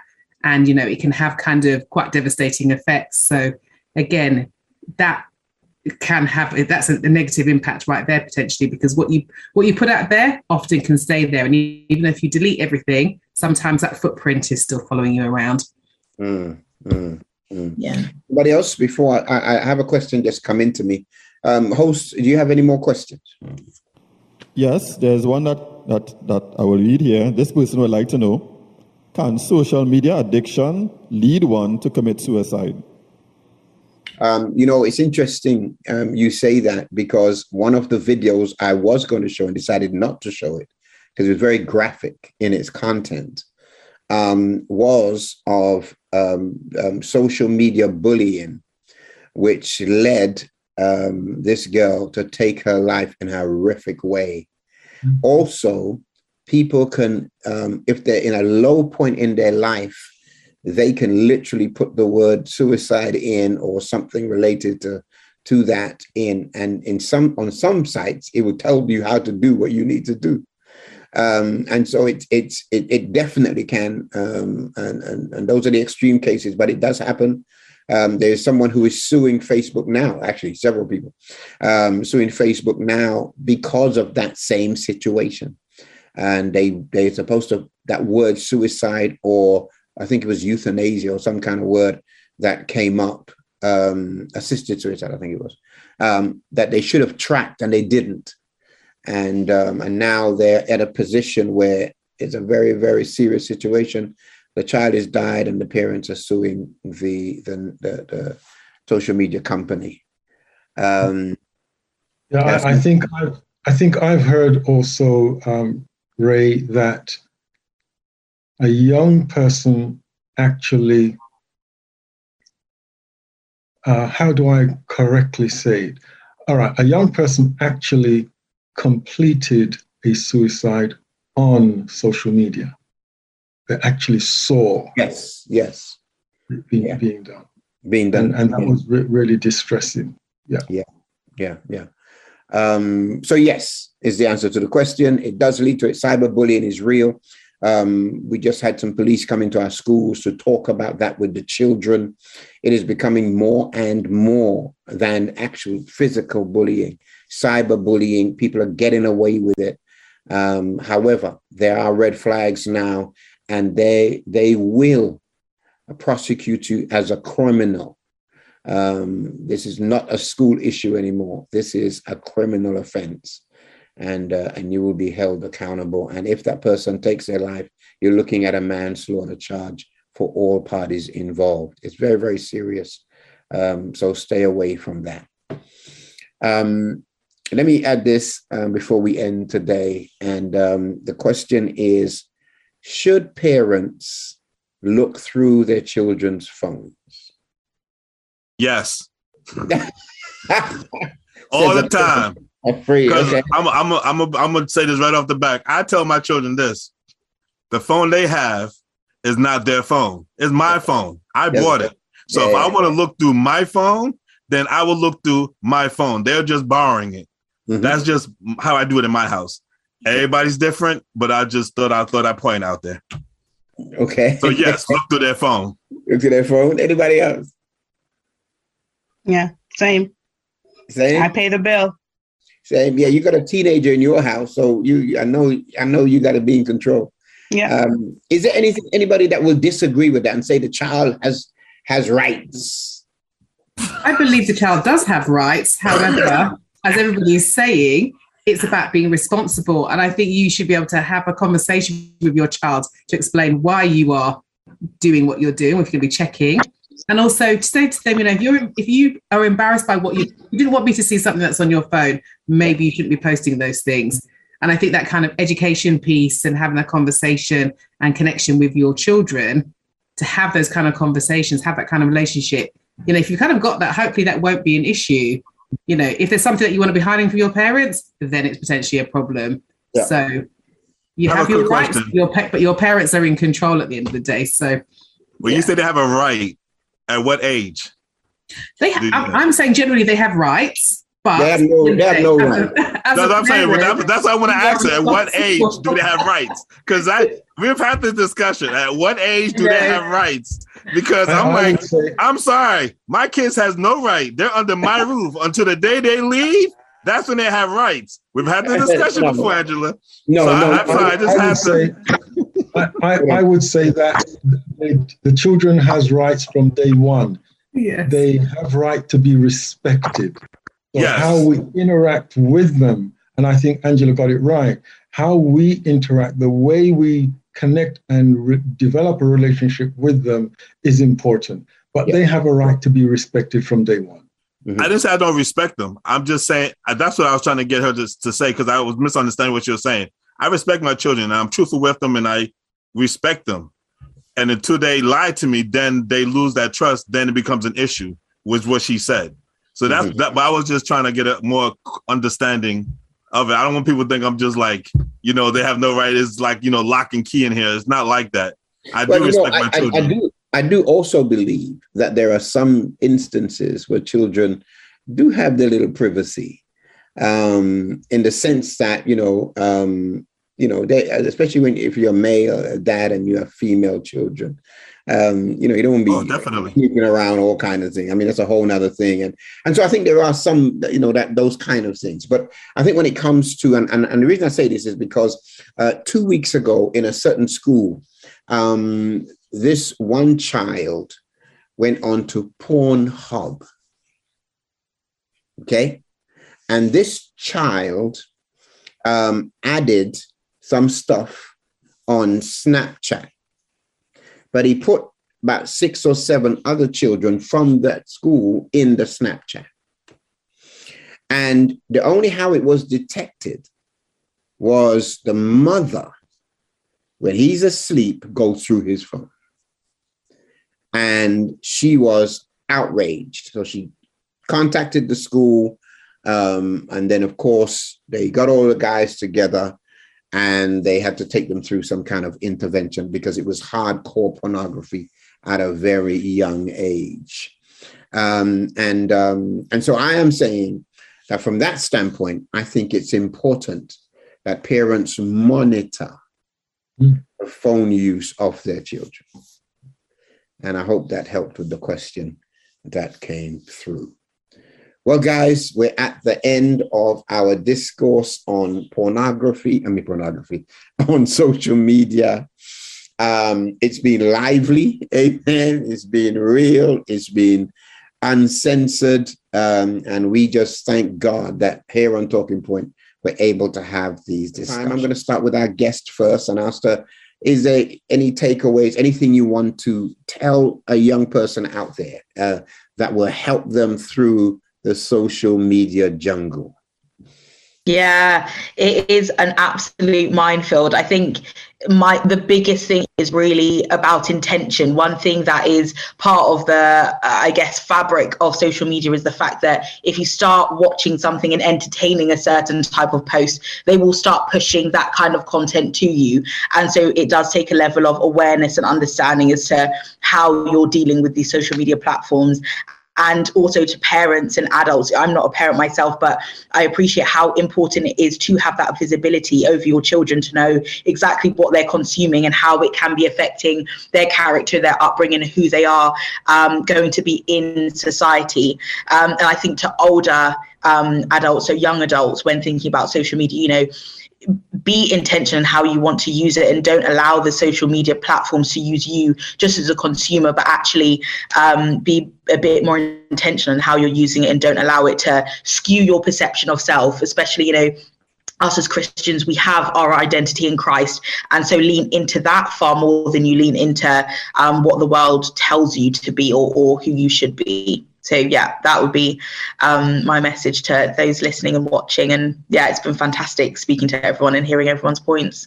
Okay. Angela, what do you got? I would encourage people to get from behind their screens. We spend a lot of time, especially over the last couple of years, people working from home, on computers, we're on our phones all the time. But I'm going to encourage you to put it down. It can be done. And as you were doing that quiz, I was thinking, actually, I didn't answer yes to many of those, but I knew I did. But I made a conscious decision to think this is such a time-consuming activity, and I really can't be bothered to do that. I want to do other things, and there's so much more to discover. And I'm kind of reminded of 2 Timothy 1 verse 7, where it says, for God has given us, has not given us a spirit of fear and timidity, but of power, love, and self-discipline. We can make those changes. We can do something different. So my encouragement is to get from behind the screen and discover the world. There's I like that. Get from behind the screen. What do you got, Pedro? What they both said, I'm kind of piggybacking on them in a sense of at dinner time, just put everybody, turn off the TV, turn off the phones, and just have family time, or just have your own time. Or in the morning, don't get on the phone. If you're driving, just drive and just think in silence. Have a quick prayer. Try to connect, just try to connect with yourself, connect with God. Because as we said, God is the one that can bring you through all of this. And when it comes to social media and the children, just be very steadfast in making sure that your child is protected. And you have to put in the work. You can't just assume that it's being done. You have to do it yourself. You have to put in the work and make sure that you monitor and that you're watching everything your child is consuming. Because it's just really, there's a lot out there right now, but it does take time and it does take energy, but it's well worth it because your children are involved and yourself too. Okay, Michael? Yeah, I would say plan your usage. Be intentional as to when you will be on, social media and what you will engage in social media. And my text would be, by beholding, we become changed. So what we do, what we watch, and how we engage will actually begin to formulate the kind of person we are, the character that we build. Plan and intentionally use it when you decide to. I like that. By beholding, we do become change. And Jenya? Well, Pastor, I do it for the love. I don't do it for the likes. You might know that one. But just to say that, it's got to be about positive purpose. If it isn't, then pull the plug. I mean, social is not going anywhere. It's here to stay, I do believe. So we've got to know how to manage it. Network, build your brand, use it for positive change. It's a platform that you can use to make a difference. Do that. And if you're not doing that, then as Angela and the rest of the team has said, just step back. And you can also step back regardless. Yeah, love it. We were supposed to end right now, but there is a question that Abigail has just sent me, said it's just come in, and so she'd like us to answer it, and we're going to take a second to do it. Is it wrong to want to change yourself, to want to be like or portray certain qualities of persons on social media? Is it wrong? No, it isn't. No, it's not. No, there's a lot of inspiration out there. We can be inspired by things. There's lots of positive things on social media. Yeah. And I think if that can spur you to change your life for the better, ultimately, though, we should be looking to God to help enable you to do that. That's where we should be getting our validation. I think Xenia said that right from the get-go. Yeah. But I think there is also so much positive things on there that, yes, if that's going to inspire you and that's going to help you do something or give you, because there's lots of information, there's lots of suggestions, lots of tips, all those kind of things. So if that's going to help, then that's potentially a good way to do that. But again, it's about getting the balance right and know what your intention is and what your purpose for doing it. Yeah. Anybody else want to comment quickly? Because once again, it depends on who it is, and it depends on what the motives are, and also whether or not that person is validating the God in you. It's very, very important as you think about that. Well, guys, it's been real. Thank you so much for locking in with us. We do want to thank the folk from Trinidad. I've placed Ray of Hope for you at hotmail.com. That's my email. If you'd like to send it in like the others I read out today, send them in to me and I'll deal with you direct, send you information, make some contacts, maybe even send you what some of the email, well, some of the things I talked about today, the quiz, maybe you can take it with your family or your young people. It'll be interesting to see who scores highest and what and Mike, we look at the scores, but we very rarely want to make the change. You know what I mean? So we'll say, well, I scored 9 or I scored 6, and then that's a score. And then we're done. We move on like a video game. Nobody wants to make the change. But the whole idea of it was to show you where you need to start making the changes. And hopefully that will be something that we'll do. Let's have a word of prayer before we hand back to our host. Father, again, we want to thank you for all our discussions today. Thank you for Joanna coming on and Michael and the rest of the team. Thank you, Lord, for allowing us to share with our friends in Trinidad. Now, Lord, as we discuss this very important topic, because I think more than alcohol and everything else, I think the young people are more addicted, or it's a bad habit that we have dealing with social media. So we need you, Lord, to go to where they are and send your spirit to assist us and to show us how to deal with this very important subject. We love you and we thank you. It's in Christ's name we pray. Amen, amen, and amen.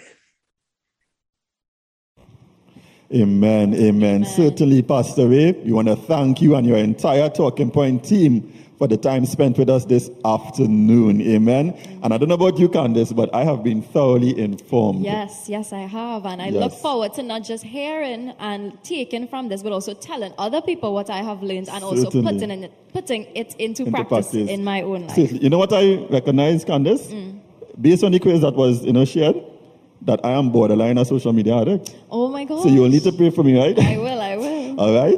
Okay, nice. So again, we would like to thank you viewers for joining us here this afternoon. We have one more edition, so you don't want to miss it. We invite you to invite a friend and come and join us next week, Sabbath, for our program. Right, Candace? Yes. So like I said, it's going by so quickly. Next week is our last edition of this series. Our topic next week is dealing with church addiction. Church addiction. Some of us are addicted to the church, but few of us are addicted to Christ or involved with Christ. I want to look at church addiction next week. God bless you. Adventist Radio London, inspiration for the soul.